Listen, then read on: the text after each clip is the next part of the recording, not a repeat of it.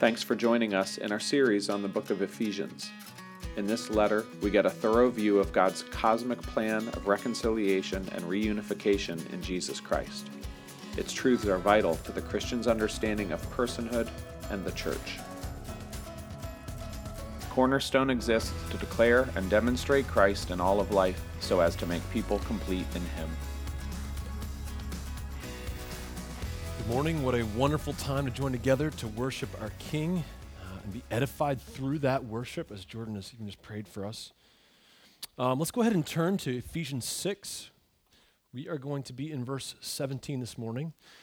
As you do so, just let me remind you that we are going to have a time between the services after this one and before the next one, about 10:35 to 10:50, about 15 minutes. All of those would like to may join us in the auditorium here to pray for the salvation of the Riau Melayu people in Indonesia. So if you'd like to do that from 10:35 to 10:50, we're asking everybody else to kind of clear out of this area so we can just take that time to pray. I just want to take a moment also to remember and say welcome to all those, of course, that are joining us via live stream. We long to see you. We want you to be with us. We're praying for you. You are not forgotten in any way. And we know that there are legitimate reasons to be careful and to be wondering what's going on in the midst of all of this. And we pray for you and long for you to be back with us in full fellowship in the body again soon. It's not easy, and we trust that God will hold you fast, and we're praying towards that end.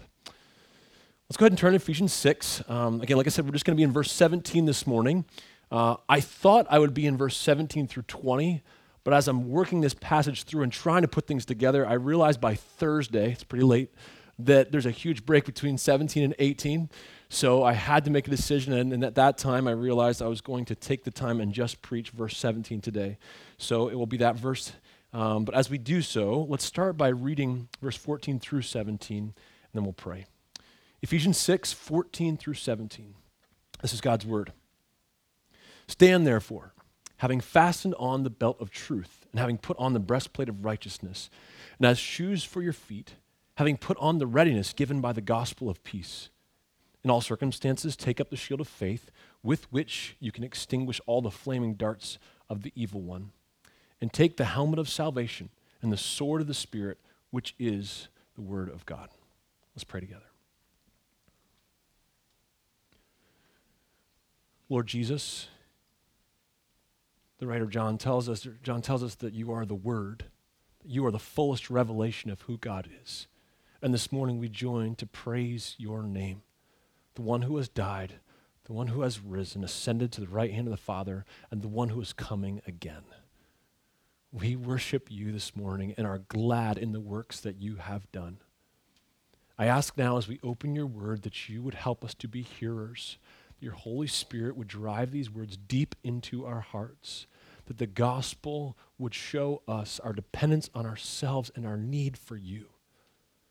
We ask that you would work in your people what you have promised to do, faithfulness, and Lord, that we rely completely on you.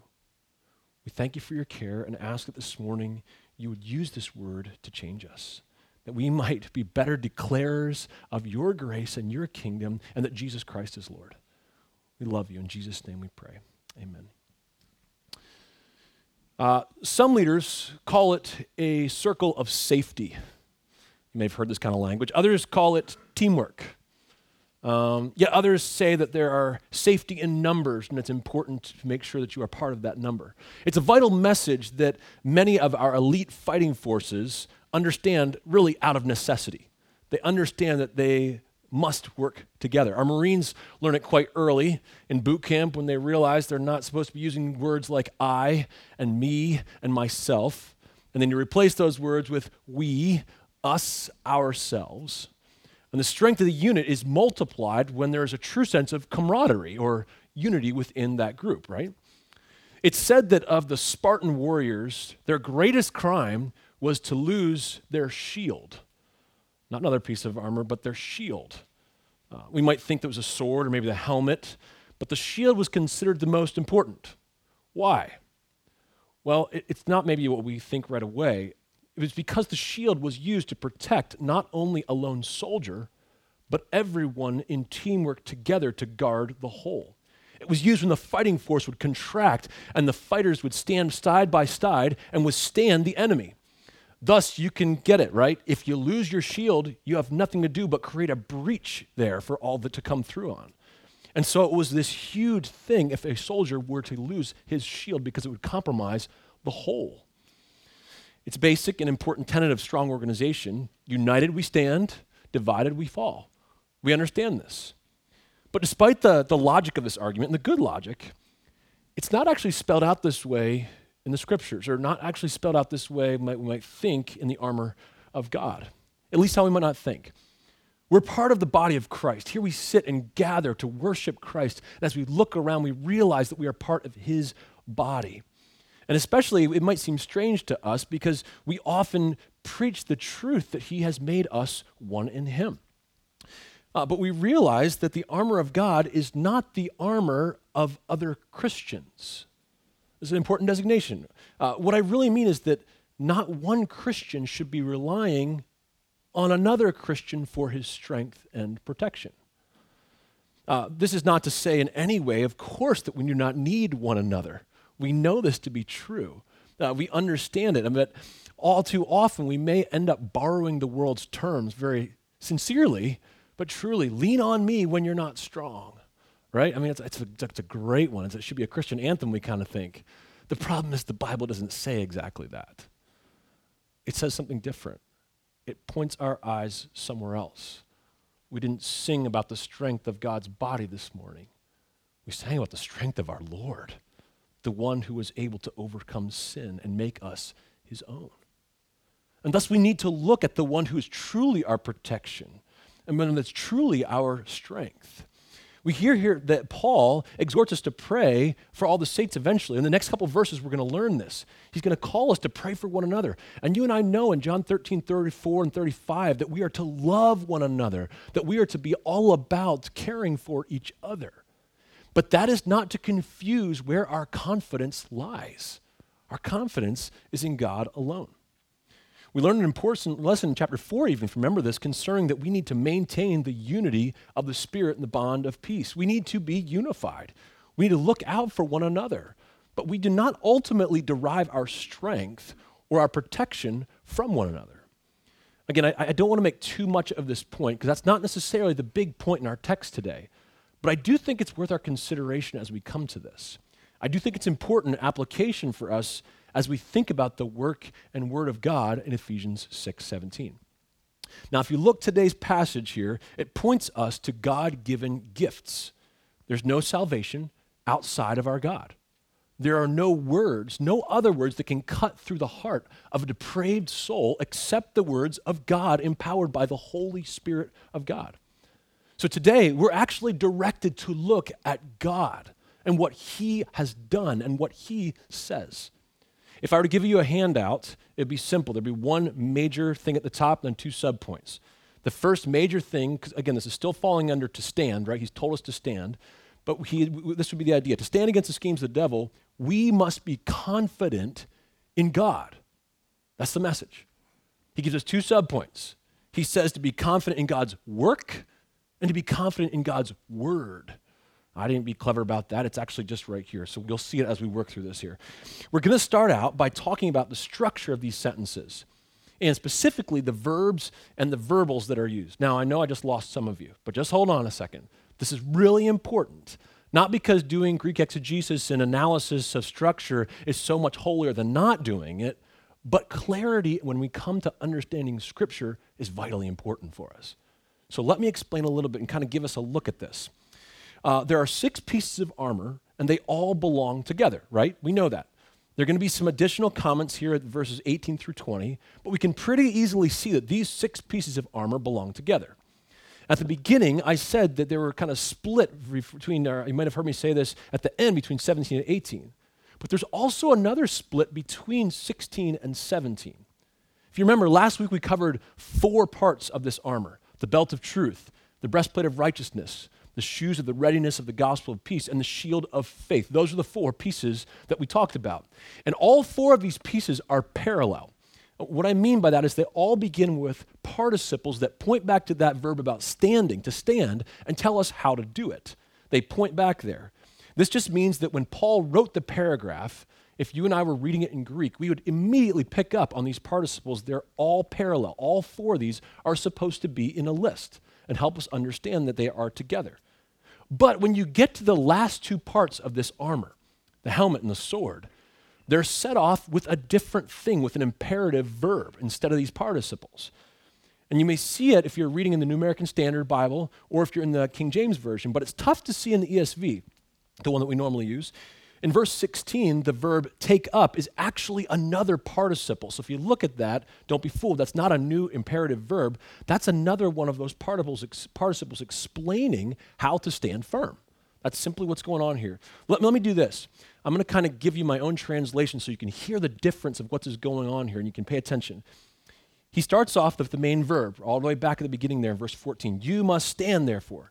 Then he lists four things, right? Four ways to stand. Having fastened on the belt of truth, having put on the breastplate of righteousness, having put on the gospel of peace, having taken up the shield of faith. Do you hear that? Do you hear how he's saying the same thing over? But then he says something different in verse 17. He says, and you must take.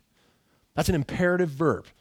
And it's a seemingly new command here, like he's changing lanes at least a little bit. And you must take the helmet of salvation and the sword of the Spirit. And at first, it seems like he's starting a new command for us here, as though he's like, okay, I'm going to move on to the next thing. But we need to be careful here. If we were just looking at the grammar and not looking at the context here, we might be thinking that this is a new command. Somehow that he talked about standing firm, but now he's going to talk about taking up, as though it's a secondary thing.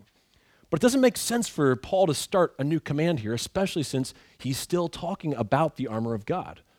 And there's another clue here. He adds in verse 17, the first word, even in our English Bible, is and. He's bringing us together and showing us that this is whole one list of armor. So as the reader, we need to consider why he's changed from using these participles to using some kind of imperative verb, you must take. Like it's clear to us that there's some sort of definite break, and it's done on purpose. Paul's not being willy-nilly with words here. So it's us that should ask the question, why? Why did he do it this way? So I want you to think about this. I think it's most helpful for us to consider what these different parts of the armor are, these different virtues and gifts that he's told us. So let me just list them. Just think about this for a minute. I want you to think in your thoughts for a moment. Truth, righteousness, readiness, faith, salvation, the word of God. Think about all these things together. And as the old saying goes, one of these things is not like the other. In fact, it's actually two of these things are not like the other. The first four pieces of armor, the ones that we covered last week, seem to be aspects of the gospel that we participate in some way, things that we can do and act on and be involved in, somehow that require our participation. But the last two seem to be things that no human could ever generate or participate in, almost as if they're straight from God, more, if you could say, a pure gift of God. So think about these things: truth, righteousness, readiness, faith. These are the virtues that we covered, the attributes that we learn and practice by God's power. But then you've got salvation and the word of God empowered by the Spirit. These are gifts given by God that bolster our confidence in Him. If in that sense, they're a more objective gift that's given to us. And we know this, gifts must be received. More than that, they also must be put into practice and kind of like the virtues in some way, but we can see the difference in these at their very basic unit. There's something that God has done for us. These last two pieces of armor lift our eyes away from ourselves, away from even the church around us, and cause us to look straight at Him, the one who has given us salvation, the one who speaks His word, the gospel. We're going to learn then that our confidence, in these two spots right here, in this last verse, that our confidence must be in God, first in His work, but then also in His word. So let's begin at the beginning of verse 17 with His work. Verse 17 says, and take the helmet of salvation. Now, you'll probably remember in our introduction 2 weeks ago, I referenced a few passages in Isaiah. One of them was Isaiah 59:17. And if you did not drown Jordan out this morning, he kind of preached my sermon already. But since many of you are probably just settling, I'll give you the benefit of the doubt. You didn't hear all of that, so I'm going to go through this again to help us. I know a lot of snickering out there. Give him some space. He's working through this. This is going to be really helpful for us to see that Isaiah 59 is the foundation of what Paul is saying here in Ephesians 6. In Isaiah 59, we know that he says this: he put on righteousness as a breastplate and a helmet of salvation on his head. In Isaiah 59, Yahweh is poised to save his people and judge their enemies. He's ready to do battle. Think about this. He is putting on this armor, and he will win. He will secure protection for his people, salvation. But I want you to ask this question: protection from who? I mean, he's been dealing with this throughout the whole book of Isaiah. Who are the enemies of the people? If you and I remember back in Exodus and Joshua, God was the strong warrior that defeated Amalek and also the Canaanites. But how about now? Now, we might think we know a little bit about this section, and hopefully we do. We might think differently and say, well, how about the ones that have taken them into captivity? Maybe those are the ones that we're talking about. The problem is, by the end of 55, this whole literary structure has kind of closed that down, and that he has actually finished saving his people from those from Assyria and Babylon and Persia. And he starts this new theological unit from Isaiah 56 to 59, which does not mention Persia, which does not mention Assyria, which does not mention Babylon at all. So we need to ask, if it's not the usual suspects, who is it? Who's the enemy then? We need to start by reading the beginning of Isaiah 56. Isaiah 56 through 59 is a complete unit, and it's helping us understand, and we're going to go back to the beginning of this to help us understand how we get to Isaiah 59. Let me read the first two verses. He says this: "Thus says the Lord," here's his command, ready? "Keep justice and do righteousness, for soon my salvation will come, and my righteousness be revealed. Blessed is the man who does this, and the Son of Man who holds it fast, who keeps the Sabbath, not profaning it, and keeps his hand from doing any evil." This is what God requires of his people. He has saved them from their enemies. He has vanquished their foes, and now he calls them to live like God, to keep justice and to do righteousness. And the people say, okay, we can do that. God saved us from these other countries, this physical harm from our enemies, so now we know what we are supposed to do. But of course, they can't do it, and they find themselves in utter problems and failures. Listen to Isaiah's summary of how they did at keeping justice and doing righteousness. This is the beginning of Isaiah 59. "Behold, the Lord's hand is not shortened that it cannot save, or his ear dull that it cannot hear. But your iniquities have made a separation between you and your God, and your sins have hidden his face from you, so that he does not hear. For your hands are defiled with blood, and your fingers with iniquity. Your lips have spoken lies. Your tongue mutters wickedness. No one enters suit justly. No one goes to law honestly. They rely on empty pleas. They speak lies. They conceive mischief and give birth to iniquity." Whew. I'm going to go on, though. It's not done. Verse 8. "The way of peace they do not know, and there is no justice in their paths. They have made their roads crooked. No one who treads on them knows peace." Verse 12, "For our transgressions are multiplied before you, and our sins testify against us. For our transgressions are with us, and we know our iniquities, transgressing and denying the Lord, and turning back from following our God, speaking oppression and revolt, conceiving and uttering from the heart lying words." And thus we get to the part that we talked about 2 weeks ago, Isaiah 59, 14 through 17. He says this: "Justice is turned back, and righteousness stands far away. For truth has stumbled in the public squares, and the uprightness cannot enter." Here we go. "Truth is lacking, and he who departs from evil makes himself a prey. The Lord saw it, and it displeased him that there was no justice. He saw that there was no man, and wondered that there was no one to intercede. And his own arm brought salvation, and his righteousness upheld him. He put on righteousness as a breastplate and a helmet of salvation on his head. He put on garments of vengeance for clothing and wrapped himself in zeal as a cloak." Did you catch it? Who's the enemy? Who does the Lord need to save Israel from? It's not the surrounding country that's attacked them and treated them badly. It's the enemy of sin. It's the enemy of rebellion against all that God has called them to do. It's their own sin. It's the fact that they cannot keep justice. It's the fact that they have lived dishonestly, deceitfully, and they cannot do righteousness. They are going to be destroyed because of their own sin against God. Sin is what they've chosen, and sin is their enemy. God's people do not ultimately need to be saved from the world powers, or even, get this, the power of the wicked one. Do we all understand what's going on here? Like for ourselves, for a moment. What is your ultimate problem? I want you to think about this. What is your ultimate problem? Because I'll tell you, it's exactly the same one that we find in Isaiah 59.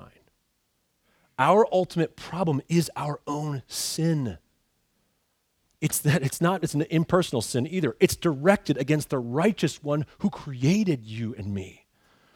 Today, our doctors and our therapists and our psychologists and our professors will tell us that if we have problems, that we either are under attack from bad people or maybe bad circumstances, or that we need therapy to kind of get good thinking and recondition ourselves and to build ourselves up and tell ourselves good things so that we can start thinking positively. I'm amazed in the belief in positivity. I mean, I hear this phrase in good vibes. That's what I need. I just need to be positive. I got to have the good life and just think positively. That's what I can do, and things will be right. I'm amazed that we are willing to borrow the lie from the evil one, that the problem is external to us. It's not. We see this from the scriptures. The Bible's very clear. For a sinner, the biggest threat he faces is not from Satan. Yep, listen to that one. That's right. For a sinner, the biggest threat that he faces is not from Satan or from people who hate him or from physical harm. For a sinner, the biggest threat in the universe is God. If we don't get this, we don't rightly see who God is, the Almighty Creator. This is extremely important. His wrath, His almighty hand of judgment against those who have sinned against Him. And in case you thought that you were a pretty good person, let me just show you what Romans 3 tells us. Paul says in Romans 3, "For we have already charged that all, both Jews and Greeks," that's everyone in the entire world, "are under sin. As it is written, none is righteous. No, not one. No one understands. No one seeks after God. All have turned aside. Together they have become worthless. No one does good, not even one." Is it pretty clear? No one. No one does what is right. The biggest threat to a sinful humanity comes from the biggest entity in the universe. And we all know who that is. It is the one who judges righteously, who is created in benevolence and love, and yet his creation has turned against him in wickedness. That's the biggest threat. He is holy and just, and he cannot allow sin to go unanswered or unpunished. And the punishment is clear. We know that from Romans 6:23. It is death. That's what we deserve for this sin. But because of his steadfast love, because of his promises, he has made a way to save his people. This is not a small turn. This is the glory of the gospel. Remember, Isaiah says, "Then his own arm brought him salvation, and his righteousness upheld him. He put on righteousness as a breastplate and a helmet of salvation on his head. He went to battle, not against the kingdoms and the rulers only, but against sin and death itself." You know this, death is swallowed up in victory. 1 Corinthians 15 says, "O death, where is your victory? O death, where is your sting? The sting of death is sin. The power of sin is the law. But thanks be to God who gives us the victory through" who? Our Lord Jesus Christ. In his immense mercy, God promised that he would rescue his people. He promised it and put it on then his helmet of salvation. Instead of destroying every single person on earth, he sent the Son to take our place, to receive our punishment, to bear our shame, to satisfy the justice of God. It's amazing. And ultimately to save us then from our enemy, sin against God. This is the salvation that Paul is talking about. He's talking about our salvation from sin and death and hell. He's talking about that which was won for us in Jesus Christ as he died our death and rose again, defeating death forever. So, in Ephesians 6, Paul points to salvation. Don't think of it as some sort of a small thing that we remember in the past where we were converted, we think. All that we know about salvation and understanding our salvation from the wrath of God is what he is wrapping up for us here to show us what we have been saved from. In the Isaiah passage, we saw God wearing the helmet of salvation as he does the saving work for his people. But in Ephesians, we are the ones that are told to take this helmet of salvation and wear it, understanding the glorious power of God's saving work for his people. So the implications for this passage are clear.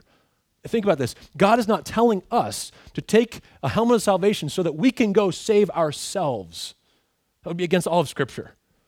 He is pointing to what is ours in Jesus Christ, our salvation, the work of God to save us from the power of sin and death and hell. And the result is absolute confidence. What can he take from us? Death? Come on. What do you think you have, Satan, against me? Do you realize that the ultimate entity in the entire universe was against me and my sin, and he reached out in Jesus Christ and saved my soul? No one can touch me. No one can touch me because I have confidence in the work of God. This is the gospel. Seriously, Satan, for all your power and wit. If you remember, guys, he had a beginning. Just think about this for a moment with me. He was made. He used to not be, and then someone made him, right? He is not eternal. We're talking about a creature. Why should you and I be afraid of that guy when you and I have been saved by the one who made that guy? When Satan tempts me to despair and tells me of guilt within, upward I look and see him there who made an end to all my sin. Paul is pointing to our salvation, the work of God, to remind us that our ultimate confidence lies in God alone, the God who saves. Therefore, this is true armor for this battle. God has rescued us from death, wrath, and bondage, and we know who wins. We know that we are facing in the end will bring glory to God and honor to both him and his people as he ransoms them. This is the work of God that gives a Christian ultimate confidence. I could stop there, but I got to just do the rest of this verse here because it's just as good too. Not only does God show us through Paul, it points to God's work, but he also points to God's word. Look at 17 again. The verb carries over, so he's saying, and take the sword of the Spirit, which is the word of God. Now, here we immediately get an explanation. Do you see this? We don't have to guess what the sword of the Spirit is, whereas some of the other things, we had to put those things together. He tells us right away. We're understanding. If we didn't have that part, we'd be tempted to figure out, like, is the sword the Spirit? Is that what this is? But he makes it very clear. No, it's not like the belt of truth where the belt was truth, or the shield of faith where the shield was faith. We don't have to make guesses because the sword of the Spirit is the word of God. So the right question for us is, what is the word of God then? It's this word of God, and we all can naturally think we know exactly what he's talking about. And sometimes, don't get me wrong, I think we do. Most of us jump right to thinking it's the Bible, the scriptures, the words of God. And this is certainly true. The Bible is God's word, and we should regularly draw from it to renew our minds. We've talked about this. We should draw from our Bible memory, our reading, our meditation as we work through these passages. But don't think for a moment that just saying a Bible verse into the darkness is somehow the wielding of the sword of the Spirit. Allow me a brief pastoral soapbox. Saying Bible verses isn't like casting a spell. There's Christian theology out there that will tell you something like this. Just Repeat these words over and over again, and something good will happen. Satan isn't allergic to Bible verses. Just letting you know. He probably knows the Bible better than you and I do. Think about the temptation of Jesus in Matthew 4.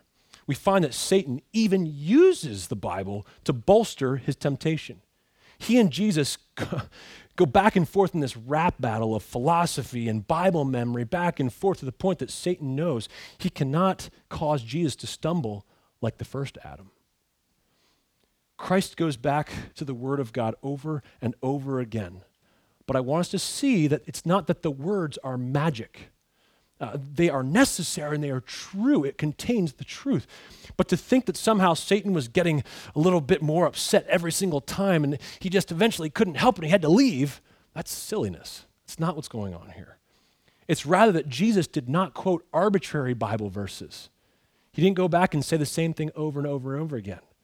Instead, he went to portions of Scripture that were directly at odds with what Satan was claiming in his temptation. In other words, Jesus knew the Bible. He understood that it was true, and he put these things together to be able to answer these temptations. It's extremely important because it shows us that Jesus understood and believed the Scriptures to be true, so much so that he was willing to forfeit all that seemed good and pleasurable and so glorious in the moment so that he could obey his Father. Jesus trusts God and his word. We watch in this epic battle of the Titans, in a sense, play out in the wilderness. But Jesus, in human weakness, led by the Holy Spirit, responds to the schemes of the devil in faith, relying on the word of God. Now, as good as this is, and as true it is, I want to make sure that we understand that Paul is most likely talking about more than that in Ephesians 6. You say, how could it be more than that? When we read Ephesians 6:17, we read, and take the sword of the Spirit, which is the word of God. Now, we've heard this before, the word of God. You've heard this probably several times, both in the Old Testament and especially in the New. 1 Thessalonians 1:8, word of the Lord. 1 Thessalonians 2:13, word of God. 2 Thessalonians 3:1, word of the Lord. 1 Corinthians 14:36, word of God. You get the point. There's actually more there, but I'm just going to stop for sake of time. Each time this phrase is used, it is referring not to the Bible, but to the gospel. When he talks about the word of the Lord or the word of God in these ways, and each one of these, I have 7 different ones written down here. Each of them refer to the gospel of Jesus Christ, the good news of salvation.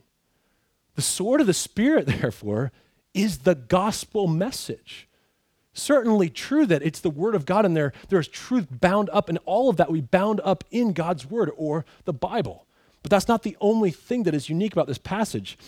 You've probably heard of the Greek word for word is logos. It's a simple one that we probably hear. But there's another word for word, the one that's used here, it's the word rhema. It's not used as frequently as logos in the New Testament, but it's an important word to understand for us. It's oftentimes interchangeable with the word or speech that's represented by logos. But there's a small important nuance that will help us here. When the word logos is used, the writer almost always emphasizes the content of the word or message as the truth. But when the word rhema is used, the point of emphasis is on that which is spoken, almost referring a little bit more to the action of the speaking of this truth. And if this differentiation holds true, and I believe it does, it means that not only is God's word the gospel, but he is particularly encouraging God's people to take up the gospel and speak it, to use it properly. I think this is exactly what Paul is doing here, and it fits the nature of the piece of the armor, right? That the sword of the Spirit is at least two things. I want you to just point out here. First, it's the only piece of armor that is both defensive and offensive, right? This sword of the Spirit. The Christian who proclaims Christ, who regularly rehearses and believes and speaks the gospel, is outfitted with protection against the evil one. His own speaking is the clear call to others, but also to himself, that Christ is King. So it is right, I'll say again, we've said it before, it is right for us to speak or preach the gospel to ourselves. It's more than just that, but it certainly is true. It's more than just that, though. When we take up the gospel and proclaim it, we send forth, think about this, what goes out, the message of light into the arena of darkness that is around us so that the world might hear the truth and be delivered from the power of devil, from sin, from death. In a sense, it's through the proclamation of the gospel of Christ's agenda that moves the agenda forward and that we go on the attack to make disciples. In the war of language, therefore, it's to conquer new ground in God's cause. We're not messing around here. Like this is how he advances the kingdom. He never, as far as I know, writes it in a big cloud and people look up and they accept Christ. He uses his people over and over and over again. The weakness, we know who we are. The foolishness of us, his people, to proclaim and witness the truth of Jesus Christ, our salvation. That's the first thing. But the second thing I want to notice about this real quick is notice that it's not simply a magic spell or incantation of the right words. He doesn't even give us, in this passage, he doesn't give us the right words to say, if that's what it would be. He doesn't give us the right gospel presentation to share each time. The words we say are certainly very important because they relay the truth, and we should constantly work and understand the gospel well so that we can present it properly. But we must remember that it is not the sword of the Christian. It is the sword of the Spirit. Did you notice what he's pointing to then? He's not even talking only about the revelation that we have given to us in the scriptures, which, goodness, it would be enough.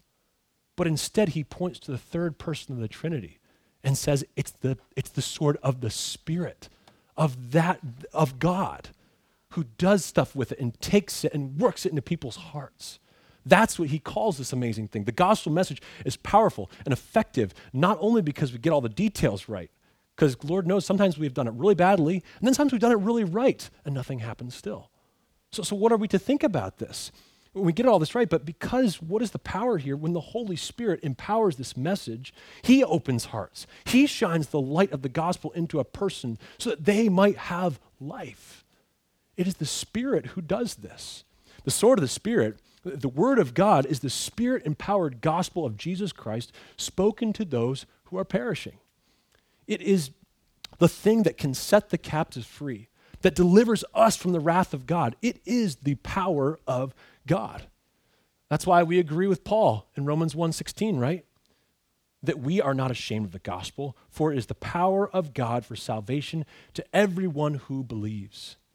This gospel, this word of God, under the empowerment of the Holy Spirit, is that which has saved us. And as we know, it is powerful to save all who have been called by our Lord. Therefore, the sword of the Spirit, God's word, is to be taken up by each of us. It's grounds for confidence for each and every Christian as we point back to it and realize that we've been given the very word of God, empowered by the Holy Spirit of God. It's not confidence in our words or our abilities to fight or even our abilities to put on the right armor. It points to something outside of ourselves. It is not the confidence in these things alone, but in the confidence of God himself. We are witnesses. We know this.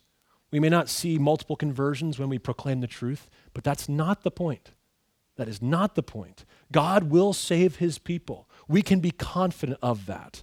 But we are called to trust God, to be confident in his Spirit as we pick up the gospel, share it, testify the truth that Jesus Christ is truly King over all. But we are called to trust God, to be confident in his Spirit as we do this, not to be ones that would be confident in ourselves or in the way that we speak it. The devil knows this, and he hates it. But do we know it? Do we have the same confidence? This is truly then armor for the battle. This is the confidence that comes from knowing that God's word is effective, that it is empowered by the Holy Spirit, who is the one who gives life. We can trust God fully, both then in his work, what he's done in salvation, but also in his word, brought along and empowered by the Holy Spirit of God. So, with one short verse, we've covered a lot today. But I want to kind of bring us back to the beginning to close us out. You may be familiar with Aesop's fables. I don't know very many of them, but I just want to relay one to you. A lion used to prowl about a field in which 4 oxen used to dwell. Many a time he tried to attack them, but whenever he came near, they turned their tails to one another, so that whichever way he approached them, he was met by the horns of one of them. At last, however, they fell a-quarreling among themselves, and each went off to pasture alone in a separate corner of the field. Then the lion attacked them one by one and soon made an end of all 4. The moral of the story is simple. United we stand, divided we fall. It's certainly true. And it's a good message. We can agree with this. But if we use this as our confidence in spiritual warfare, we will fail. We're missing it. We cannot believe the lie that 4 or 6 or even 100 of us oxen are any match for the ancient lion Lucifer, and more importantly, are any match for the God who judges sin. So I remind us, do not look to one another for our confidence. Do not look to yourself for confidence. The simple message that Paul is showing is look to God for confidence. Look at his work. Look at his word. Understand that you are his. As the song says, look to Christ who condescended, took on flesh to ransom us. So brothers and sisters, have full confidence in God's work and his word. Let's pray together. Dear Lord Jesus, we rejoice in you, in the one who has come bearing the helmet of salvation for his people, who has saved us from our sin, who has made a way for us to know the Father, reconciling us, God, giving us his righteousness. Lord, we're amazed by this truth and thankful. I ask, Lord Jesus, that you would help us this morning. Holy Spirit, that you'd empower us both to look to your word and be confident in your work. We pray that you would teach us to speak this, to know it, to use it properly. And Lord, that you would protect us in this spiritual warfare. God, may it really result in ultimate praise and honor to you, not in us being so good at battle, but rather, Lord, you the one who have saved us by your own strong arm. We love you. In Jesus' name, amen. Thank you for listening to this podcast. For further sermons and more information on Cornerstone Bible Church, please visit cbcvirginia.com.